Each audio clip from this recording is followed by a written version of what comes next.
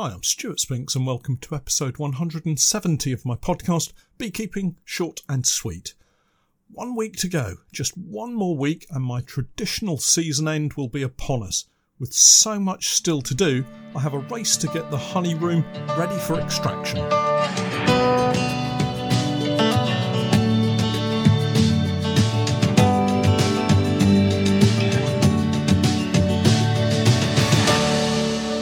Beekeeping Short and Sweet, a beekeeping podcast for the inquisitive beekeeper with a short attention span. A beekeeper, in fact, just like me. I'm delighted to say that our podcast is now sponsored in part by Simon the Beekeeper. Making beekeeping an affordable hobby for everyone, Simon the Beekeeper provides the best value beekeeping equipment possible, along with a super fast delivery service. The bees won't wait, so their customers don't have to either. Visit the website at www.simonthebeekeeper.co.uk. Hi everyone, welcome to this week's podcast. I hope you're all safe and well wherever you may be enjoying your beekeeping. Another week and the weather change has been fairly dramatic, from rainy, cooler days to a sudden blast of heat. Temperatures hitting mid to high 20s Celsius here in Norfolk, around 80 plus Fahrenheit, I guess. Again, here in the UK, typically, we generally struggle with these changes in temperature. Always something to complain about, I guess. The worst part of it, for me, is getting sweat in my eyes when I'm inspecting. But other than that, I really do enjoy these variations in our seasons. It is obviously quite testing when you're out beekeeping all day, particularly when there's not much protection from the sun. But with regular drinks breaks and a shady spot for lunch, it's not all bad really. Being where we are in East Anglia, we tend not to get a great deal of rain, particularly through the summer. So this year has been something of a change for us. Everything still has that lush green look to it. Plants, and weeds of course, growing so quickly, and the nectar flow in the last couple of weeks has been fantastic.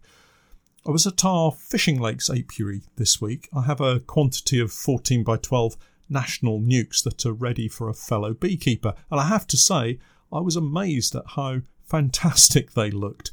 The biggest challenge is holding them back so that they don't swarm, such is the rapid growth in them.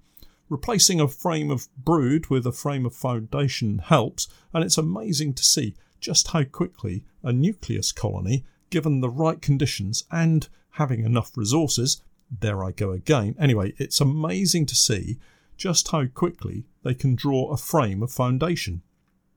Within a matter of a few days, fully drawn, laden with nectar and pollen, and the queen having laid a nice area of eggs in the middle. It's so rewarding, and to be honest, I'm going to be sorry to see them go, such is the strength of these nucleus colonies. I will of course retain a few colonies myself, and those will become my nucleus colonies to overwinter. I have some fantastic locally reared queens at the moment, and they easily match the Buckfast queens that I've been trialling. It makes me wonder why I'm spending good money on other bees, but I do know lots of beekeepers like the Buckfast type queens, and so I will invest in some queens for the autumn to overwinter for nucleus sales in the spring next year, but more of that later. We're always planning for the next season, it seems. Our summer comes at such a rush. We seem to have waited such a long time this year for spring, and when it finally got going, it just seemed like a mad rush, and here we are, just weeks away from it all drawing to a close again. One of the main jobs this past week has been making up new frames for the nukes that we're about to create. I like my nukes for sale to have brand new frames and fresh foundation in them. I remember quite clearly some of the very first nukes I bought as a beginner beekeeper, and to be honest, as a beginner beekeeper, you're really relying on the honesty of the seller to provide tip-top bees in great condition, because you just don't have the knowledge to spot a poor nuke from a good one. This is why we make sure our bees are bursting out of the box and on fantastic healthy comb, not some old rubbish from 3 or 4 years ago. There's nothing wrong with a season's worth of activity in the comb, but older than that, and it becomes dark, almost black, and chewed out gnarly rubbish that I wouldn't want to risk my reputation on. It takes a long while to build up a good reputation, and just seconds with the advent of social media to have it torn down. Anyway, back to the beekeeping this week. The usual mixed bag of colonies. How I wish they were all like my strongest colonies. Now that would be exciting. But as ever, some colonies are super strong, some doing very nicely, others just kind of ticking along, and some that are actually really, really struggling. But that's beekeeping, right? As ever, I'm very grateful to be in a position to have such a wide range of colony strength. I do feel sorry for anyone out there who is sat with just one or two colonies and having a battle to keep them alive. I've one or two colonies like that myself, and it's not particularly nice to inspect them.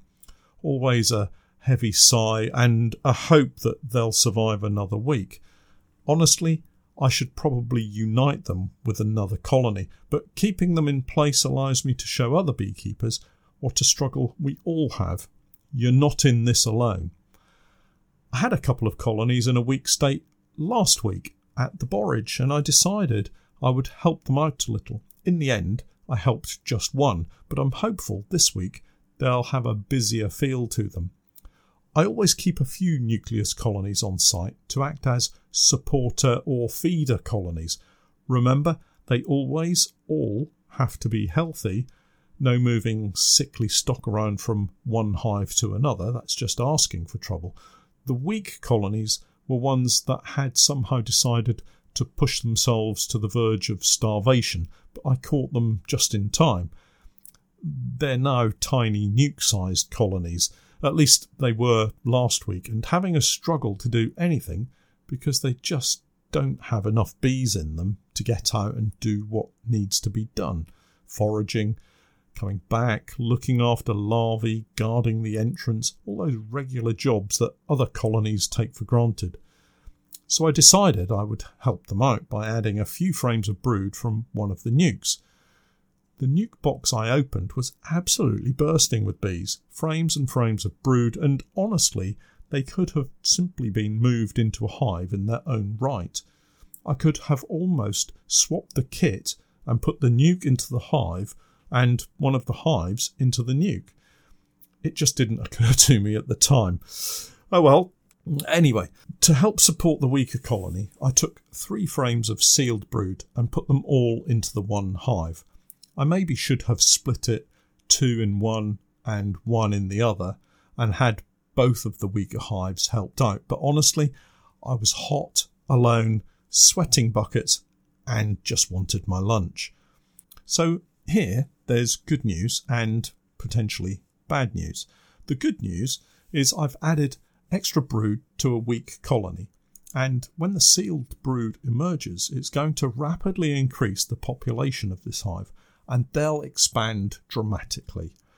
The nuke that I took the frames from has been weakened, so it won't now burst out of the nuke box and swarm, and they should be fine to overwinter as they are, as they now replace the older comb that I've removed with some nice new frames of shiny drawn-out foundation.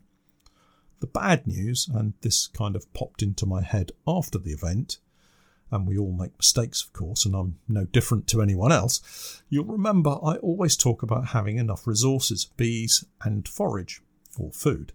Well, I may have just overloaded this weak colony with too many resources.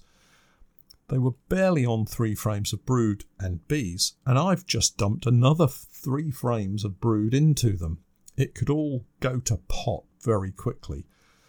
Without enough bees to maintain a decent brood nest temperature overnight, the sealed brood could perish, and I'll be left with a small-sized nucleus colony with several frames of dead brood, killed with kindness maybe.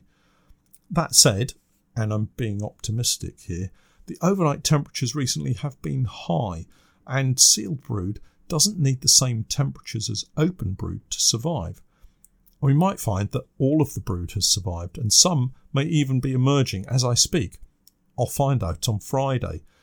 I think this might feature in a video. It's about time I showed another horror story. Look out for this one in a week or two, but be warned, it might not look very pretty.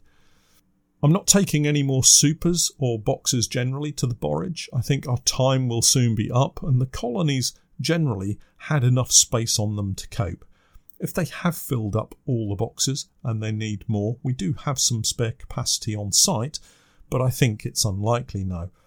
If we have every box filled, I'll be very happy, and it will make for a busy old time extracting it all. Talking of extracting, I do need to get cracking in the honey room. I have a few jobs that need to be tackled, and that's before we bring the honey in for extracting. You may recall I had a wall put up to separate the back of the unit and create a clean room for extracting honey. Well, that's been a big success. It also means we can keep the back room relatively warm in the winter, which is a bonus when we're producing microscopy and baking videos. The truth is, I nearly came a cropper this week and tripped on an extension lead.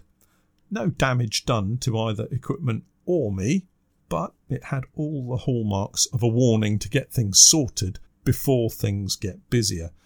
So, 2 things are happening in the next couple of weeks, I hope. Firstly, I have an electrician coming in to price up the job of adding some sockets in safe places so I can hook up all of my extraction gear and bottling equipment without having leads running along the floor, possibly ceiling mounted or high up the wall sockets, which seems like a good idea to me. I've also managed to get a Euro to UK plug adapter stuck in one of the wall sockets, so I want to see if he can get that out without breaking anything. I thought everything sold in the UK had to be fitted with a UK plug, but not, it appears, if it's for business purposes or for beekeepers. Anyway, it will be good to get those trip hazards off the floor and suspended at neck height. I better get some danger of death warning tape too. It's not just me in the honey room, Pete will be in there too. The other urgent and important job is to get some white washable cladding on the walls. Now I know I've mentioned this before, and yes, it was urgent and important then, but it's even more urgent and important now. And if I'm clearing out the room to make space for the electrician to work, I may as well keep everything out for a weekend and get the cladding up too. I'm going to do this job myself. It seems fairly straightforward, a simple glue and fix job. What could possibly go wrong? If he behaves himself, I may invite Pete over to help out. It's the kind of job that's right up his street. Finally, and I mentioned Nukes earlier, we're going to be activating our Nukes for Sale webpage again. I've really enjoyed helping a lot of new beekeepers get started this year, and it's been great to hear all of the Nuke success stories. But it's also been nice to be able to help out the odd one or two that have gone a little awry. We're hoping to have Nukes available in a few different hive types: standard national, 14x12s, commercial and Langstroth. I may also be able to help with a top bar hive nuke. Who knows? The webpage will be set up for you to order a nucleus colony by placing an order to secure your place on the list.